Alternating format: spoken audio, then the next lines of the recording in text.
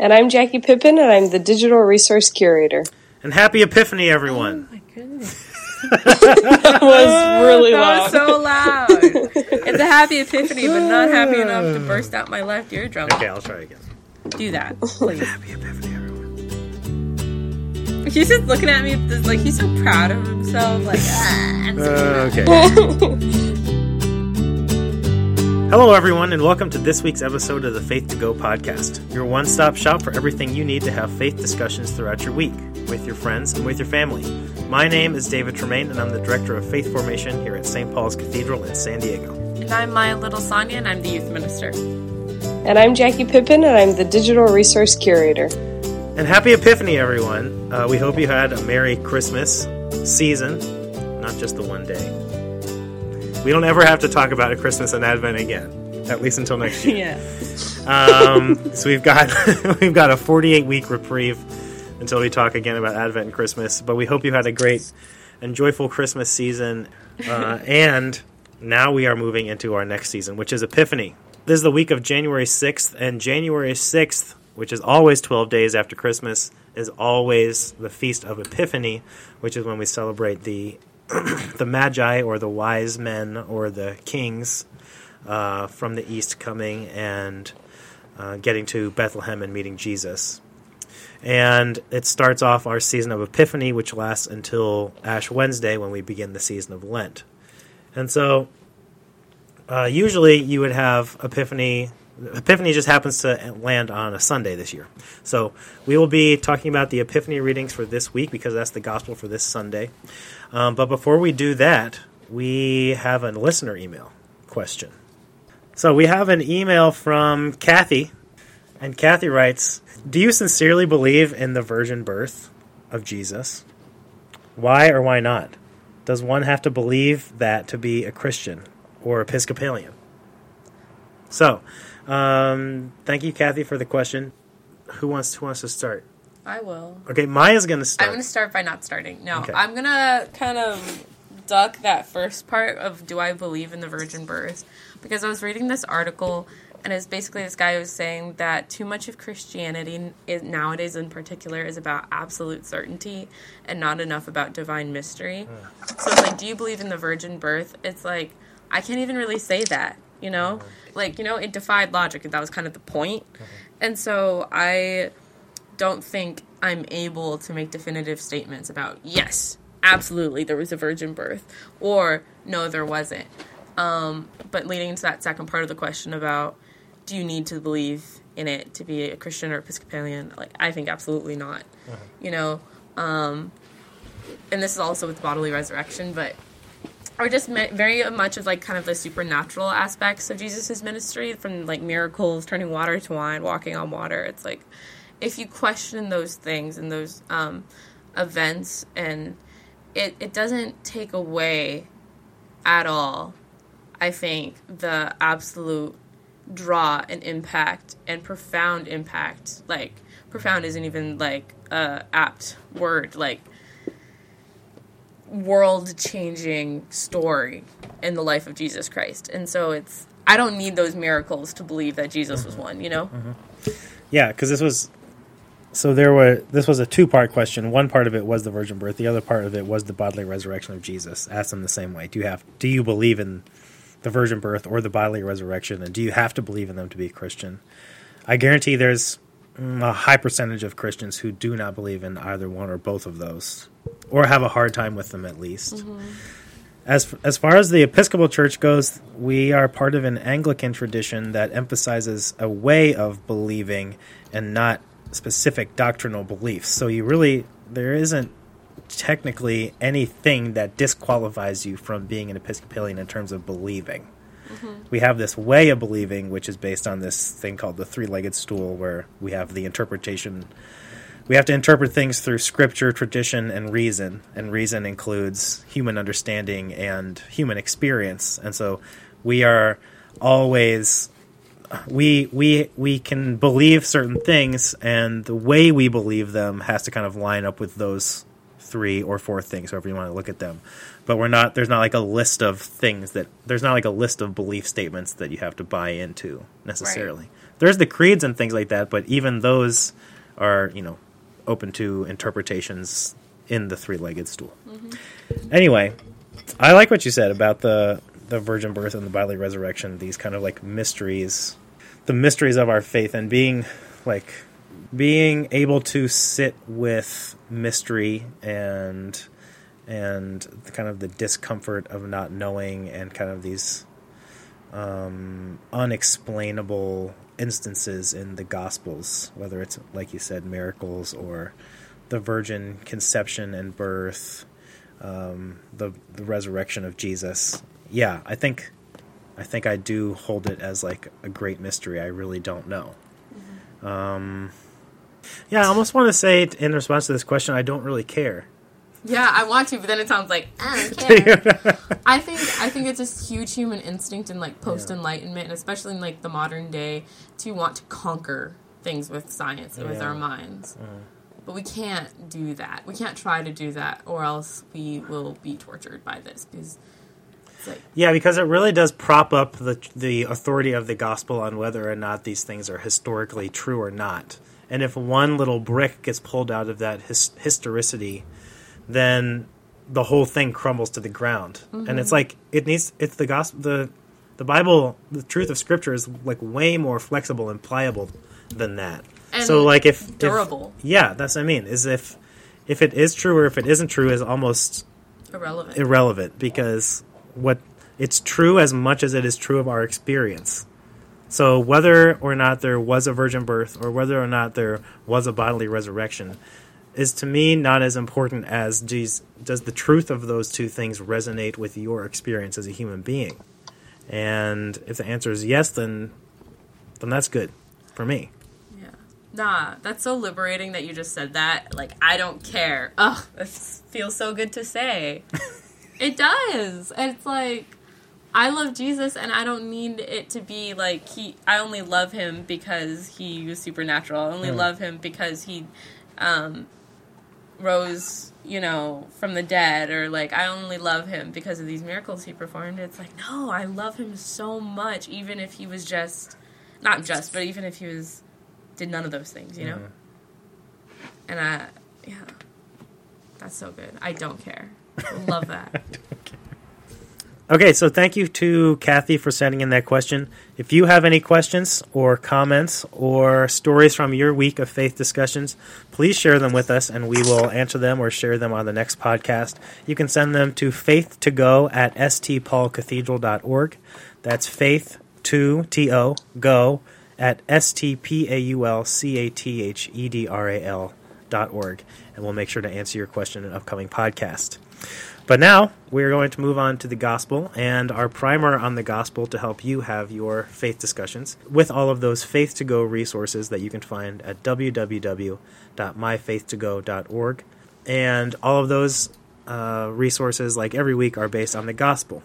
And so the gospel for this Sunday, which is the Feast of Epiphany, is Matthew 2, 1-12. So Jackie is going to read the gospel, and then we'll each highlight one point for you to take into your faith discussions this week. In the time of King Herod, after Jesus was born in Bethlehem of Judea, wise men from the east came to Jerusalem asking, "Where is the child who has been born King of the Jews? For we observed his star at its rising and have come to pay him homage." When King Herod heard this, he was frightened, and all Jerusalem with him. Calling together the chief priests and scribes of the people, he inquired of them where the Messiah was to be born. They told him, "In Bethlehem of Judea. For so it has been written by the prophet, 'And you, Bethlehem, in the land of Judah, are by no means least among the rulers of Judah. For from you shall come a ruler who is to shepherd my people Israel.'" Then Herod secretly called for the wise men and learned from them the exact time when the star had appeared. Then he sent them to Bethlehem, saying, "Go and search diligently for the child, and when you have found him, bring me word so that I may also go and pay him homage." When they heard the king, they set out, and there ahead of them went the star that they had seen at its rising, until it stopped over the place where the child was. When they saw that the star had stopped, they were overwhelmed with joy. On entering the house, they saw the child with Mary, his mother, and they knelt down and paid him homage. Then, opening their treasure chests, they offered him gifts of gold, frankincense, and myrrh. And having been warned in a dream not to return to Herod, they left for their own country by another road. Okay, so this is a familiar story to a lot of people, and part of what you probably, if you went to some sort of Christmas Eve service with a pageant, you saw the wise men there. But they were there early because they don't actually get there until 12 days later, according to the story, or at least according to the tradition of Epiphany, where we celebrate their arrival later than Christmas. But they get there after Jesus is born because that star appears in the air after when Jesus is born, so it takes them time to get to wherever Jesus is. The interesting thing is that we, because of all those pageants that we see, make a lot of we add some things to the story that aren't actually there, like that there's 3 of them. It doesn't say that there's 3 of them or any number of them. Right. It just says magi, actually. And we translate that as wise men, but magi is a translation of the word magoi in Greek, which just means like astrologer, stargazing people who see the star in the sky and read the sign of the star that know that there is a king has been born, and then they go looking for this king. Right. So Jackie has the first point for this story. My point this week is about the Magi and how, a lot of times in church we talk about like how it's okay to doubt, which it is okay to doubt your faith and to ask questions, but an important part in that is that you already have some amount of faith. And what the Magi here represent are people who are before that stage. They are like the quintessential seekers. They aren't sure who this baby is that they're going to go visit.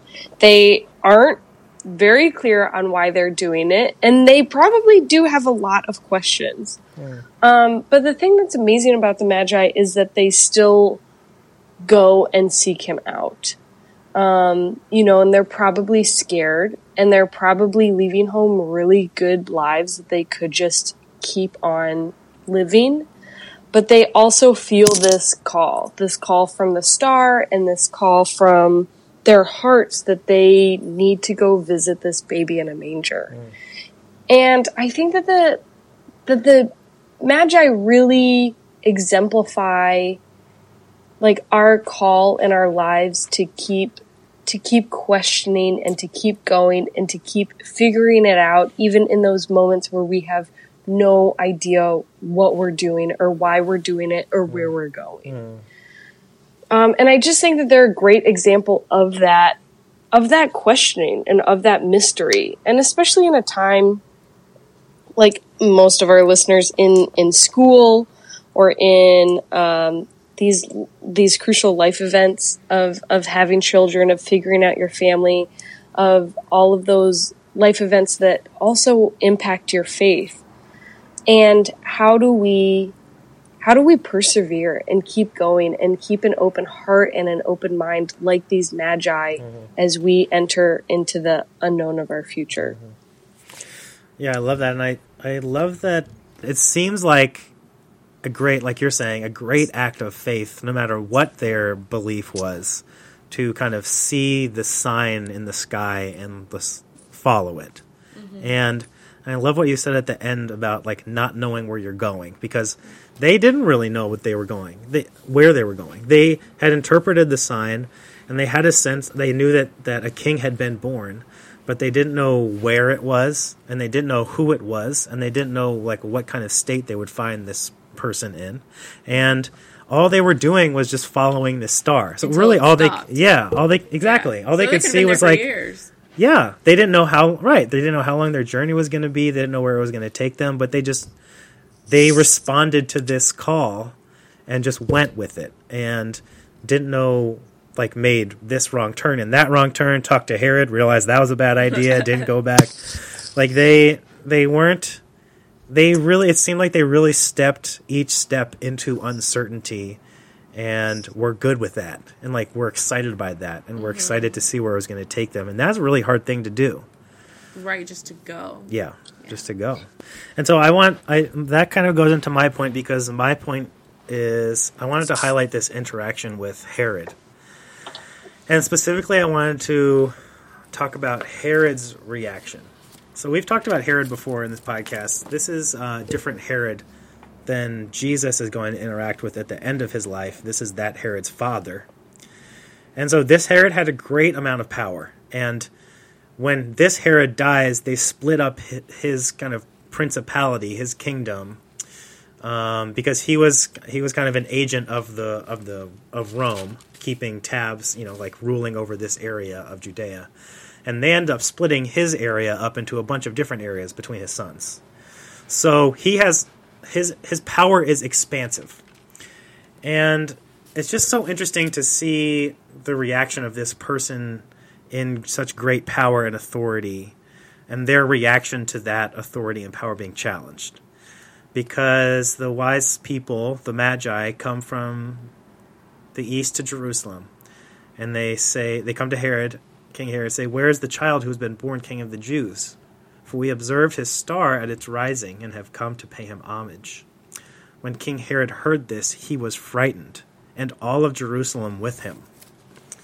And so that word frightened is the Greek word tarasso, and it means to be like disturbed or agitated or stirred up inside. So it's not so much like scared as like unsettled or like uncomfortable. Mm-hmm. And it has this, part of the definition is that it has this connotation of something being put into motion that needs to remain still. It's like we want this kind of inner stillness inside, and when it gets like jumbled up, then it's like in motion when we don't want it to be. Yeah. Mm-hmm. But I love that idea of things being put into motion that we'd rather have remain still, because when we are in positions of power and privilege, it's better for people in power for things to stay the same, for things to be still, for things to be unstirred up. But from the moment Jesus is born, the gospel is saying, like, nothing is going to be the same, but also it's this recognition that nothing is supposed to stay static. Like, systems of oppression continue because of stasis, because people are unwilling to be stirred up that are in power and unwilling to be uncomfortable.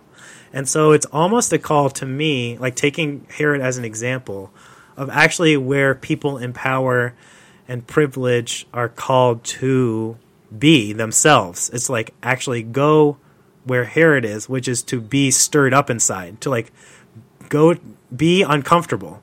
Because when we are still and want to remain still, that's when we're taking part in oppressive systems, right, and like the perpetuation of oppression. And so I love that word tarasso, that it's more than just being frightened. It's like having what you would like to be static, what you would like to remain still, stirred up, and that this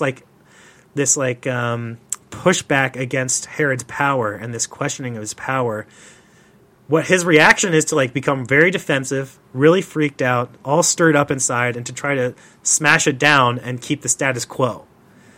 But if we're trying to keep the status quo, if we have that feeling of getting defensive, wanting to keep the status quo, wanting things to be the same, that is likely an indication that we are taking part in the oppression of someone. Right. Whether it's like actively or passively, it's still taking part. And so it's like a reminder to us to like live into our tarasso, like to live into our discomfort and sit with it and not like freak out like Herod, mm-hmm. but like know that it means that something glorious and holy is happening. So that kind of goes into what I was thinking about, especially actually Jackie's point. There's something, David, you said in response to Jackie's point where you said these wise men were going and following the star. They didn't know what to expect when they got there or the state of, the conditions that they would find themselves mm-hmm. in once they arrived mm-hmm. to their destination. Mm-hmm. And I was thinking about that as well. I was thinking about when they did arrive, and we have these kind of, I think, preconceived notions about what God looks like and what kings look like. And if they had this notion about what a king should look like, and Jesus was not that, it's how easy would have been. Well, I don't know how easy it would have been because they've been traveling for so long, and they'd be like, they would have been kind of disappointed. But to say, no, this isn't it, we need to keep looking, and to kind of refuse and kind of, because Jesus wasn't what we would think a king would be. You know, he was born to a carpenter, and, you know, his fiance, I guess. And it wasn't lavish. It wasn't, and the Jews were expecting like a military conqueror and like a mighty king, and this is just a baby born to some, you know, normal folks. And so to arrive to that, and I don't know what they were expecting, but I think it's really cool that they kind of set that aside, and with such deep humility, they held their expectations loosely about what to expect when they arrived to where they were going, and they still presented these gifts and paid homage to the king. And I think we are called to do that as well, you know? And I think we just need to eliminate shoulds and preconceived notions and hold them loosely. And when we find ourselves, and like God is being revealed to us and the Holy Spirit is moving in us, and we feel that, we shouldn't kind of push that aside because this isn't what it's supposed to look like. This isn't what it's supposed to be like. This isn't what it's supposed to feel like. This is what it is. I think we often say, no, this is what it should be, but then we don't let the things that are be. Right. Yeah, it's like I liked what you said because it made me think, like, Jesus, the people they found were not, what they found was not this, like, opulent delivery room or, like, this beautiful nursery in a palace. It was so normal. And if a star hadn't stopped over this barn, they probably would have walked right by it looking for a palace, maybe, you know? Right. Or is this the barn to the palace? You know? Is this the side house? Yeah. And so they like walk outside and they're like, is this the same star? I don't know. Is this the right side of the street? Check MapQuest. So just that idea that like I think like I'm going to recognize Christ in like this incredible, mind-blowing place today. But really, it's like the normal thing that I would probably walk by. Like the witness of the Magi is like, if we're not like aware and keeping an eye out, we're gonna miss it. Like it's so easy to miss it because we have assumptions about where Christ is going to be present in the world. You know, where God is going to be in our lives, and it's not like getting back to that mystery that we talked about in answering the question is like, how could we possibly be certain about where God is going to be when God is the ultimate mystery, the ultimate unknowability? And by saying, yeah, they could have missed it. And what tragedy that would have been. They traveled this long and they missed it. Right. Okay, so that's 3 things. So number 1 was Jackie's, and that was about the faithfulness and the ability to step into uncertainty of those 3 magi in their journey. The second was mine, about our call to like recognize our power and our privilege and to step into the discomfort of it and be able to hold the stirred upness of that inner experience of being questioned and challenged. And number 3 was Maya's. Maya's was about not having assumptions about where we are going to find Jesus in the world. You know, being open to Christ appearing and God appearing in our lives anywhere. And so now having heard that discussion, those 3 points, Jackie is going to read the gospel one more time and see if you hear anything new. In the time of King Herod, after Jesus was born in Bethlehem of Judea, wise men from the east came to Jerusalem asking, "Where is the child who has been born King of the Jews? For we observed his star at its rising and have come to pay him homage." When King Herod heard this, he was frightened, and all Jerusalem with him. And calling together all the chief priests and scribes of the people, He inquired of them where the Messiah was to be born. They told him, "In Bethlehem of Judea. For so it has been written by the prophet, 'And you, Bethlehem, in the land of Judah, are by no means least among the rulers of Judah, for from you shall come a ruler who is to shepherd my people Israel.'" Then Herod secretly called for the wise men and learned from them the exact time when the star had appeared. Then he sent them to Bethlehem, saying, "Go and search diligently for the child. When you have found him, bring me word so that I may also go and pay him homage." When they had heard the king, they set out, and there ahead of them went the star that they had seen at its rising, until it stopped over the place where the child was. When they saw that the star had stopped, they were overwhelmed with joy. On entering the house, they saw the child with Mary his mother, and they knelt down and paid him homage. Then, opening their treasure chests, they offered him gifts of gold, frankincense, and myrrh. And having been warned in a dream not to return to Herod, they left for their own country by another road.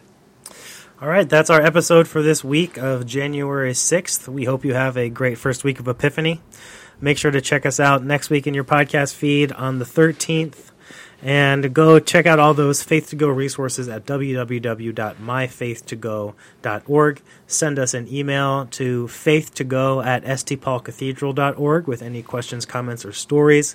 Check us out on Instagram at faithtogo. And make sure to rate and review this podcast to help other people find it. Until next week, say goodbye, everyone. Bye. Bye.